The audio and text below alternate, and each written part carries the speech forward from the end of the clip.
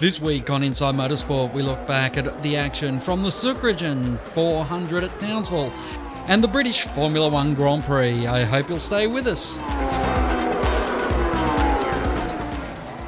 First off to Townsville, and it was an interesting weekend where the V8 Supercars returned for their second championship race in far northern Queensland. And on Saturday it looked like a repeat of 2009 with Whincup taking the victory, with Jamie Whincup taking the victory.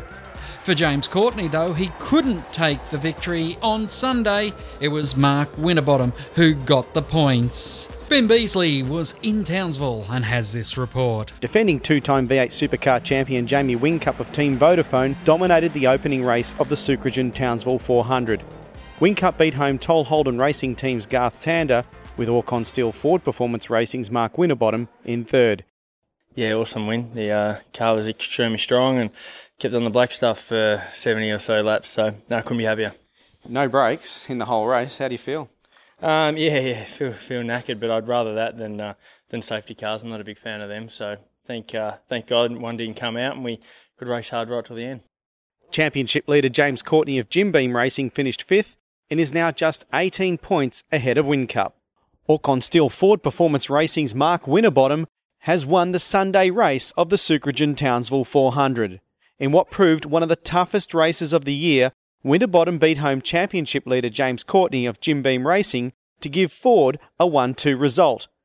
That's an awesome win to have a 12-second gap and then a safety car come out and then fight like hell to keep it. They're pretty rewarding, those ones. So awesome to have 2 rounds, 2 wins and move back up in that championship. Defending two-time champion Jamie Whincup of Team Vodafone was classified 23rd after brake issues ruined his hopes. Teams now have 8 weeks off before reconvening at Phillip Island for the first endurance race of the year, the L&H 500. This is Ben Beasley reporting in Townsville. So to the points as we go into the winter recess, and it's James Courtney leading the championship on 1,947 points. Jamie Whincup on 1827, Mark Winterbottom on 1623, Shane Van Gisbergen on 1598, Garth Tander on 1509, Craig Lowndes on 1479, Lee Holsworth on 1398, Rick Kelly on 1357, Michael Caruso on 1259, and Stephen Johnson rounds out the top 10 on 1151. Tim Blanchard has made his first ever races and round wins at the Sucrogen 400 in the Fujitsu Series. Blanchard got the breakthrough victory in the third and final Fujitsu Series race in Townsville and has strengthened his claim for an endurance drive. In fact, reports are that he is waiting for clearance from Castrol to join Greg Murphy at Paul Morris Racing. So the 23-year-old getting his first win sees him jump to second place in the points. But Steve Owen, who has been the points leader all season, looks like he is going to get his second Fujitsu V8 Supercar Series title, leading on 1,028 points. Blanchard jumping to second, 2 points ahead of Nick Percat, who's on 750 points. David Russell on 667 points, James Moffat on 615 points, round out the top 5. 6 through 10, Rodney Jane, Aaron Russell, Ant Pedersen, who wasn't at the event, with Dave Reynolds subbing for him, Marcus Zavkanovic and Drew Russell rounding out the 10. At the British Formula One Grand Prix, it was Mark Webber who, after Saturday's qualifying when the front wing was taken off his car and given to his teammate Sebastian Vettel because Vettel was higher in the championship standings, saw an interesting battle take place. It was into turn 1, Webber gets the lead off the start, and Vettel finds his rim cut down, or his wheel cut down, and had to go to the back of the field. Here's James Allen with the press conference from the drivers, Mark Webber taking his 5th Formula One victory in the last 2 years. Mark, you were very angry yesterday after the team switched to front wings. After the race there on the radio, you said not bad for a number 2 driver. Was today all about poetic justice?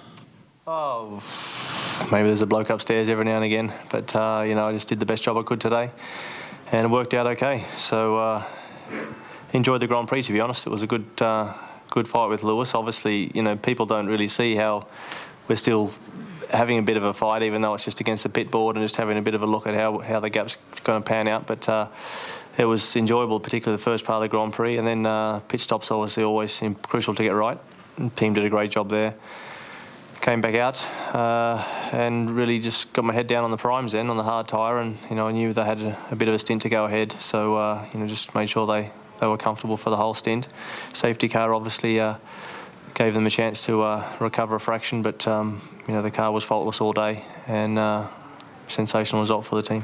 You didn't take any prisoners at the start in the battle with Sebastian. Tell us about those first few corners. He went off, of course. Yeah, it was pretty straightforward. I made a good start, and yeah, it was. I was very keen, obviously, to make it my corner, and it worked out well for me, so it was good. Well done. Lewis, you're still leading the championship. Do you feel, after all the problems you've had this weekend, particularly with the car, that this is some kind of miracle result for you? I don't think it's a miracle result. I think it's a result of all the hard work, a reflection of all the hard work the team put in. With the car, it was nice to drive. It wasn't as fast as these guys ahead of us, but nevertheless, we did the best job we could with the package we had. And that's been the case all weekend. And I think even Jensen did a fantastic job today, so that's great points for the team. I guess we are still leading the Construction Championship as well, so it's a great result for the guys. You tried very hard to stay with Mark. You stayed with him within 6 seconds towards the end. How hard was it to live with the Red Bull today? The Red Bulls were... Mark did a phenomenal job, so congratulations to him. But those guys are just so fast. I knew that out of pure pace, I wouldn't be able to outpace them. But the first couple of laps, it looked like he was struggling, and it was a great chance for me to maybe get past, and it still was so hard because we were both struggling. But after that, it was just... I was flat chat. I was trying to do my qualifying lap every lap, as always. But he just kept on creeping away. Well done. Nico, first podium since China for you, but it looked like you had a bit of bodywork damage from early on. Tell us about your race. Yeah, my race, I had a good start, so I came out in fourth. And then I had Kubica in front, who was quite a lot slower than me. And I had Alonso pushing from behind, so that was not so easy, because the Ferrari was very quick at the beginning and able to follow very closely. But then I think, in the end, the result goes down to, first of all, great effort from the team to turn things around after Valencia, where we had a disastrous weekend. And really, they made great progress on the car and allowed me to be on the podium today. So that's fantastic. And the other thanks goes to strategy today. So Vowles and Ross, who did, I think, a really good job to keep me out there on the option, to put in a great lap and to get out ahead of Robert and Fernando then. We've seen a lot of overtaking today. How much do you think the track changes contributed to that? I'm not. Well, I'm sure it must have contributed to that, and it's great. The atmosphere is fantastic out there. It's so nice to see the enthusiasm that the British fans bring to the race, and so it's nice that we're able to give back a great race to them.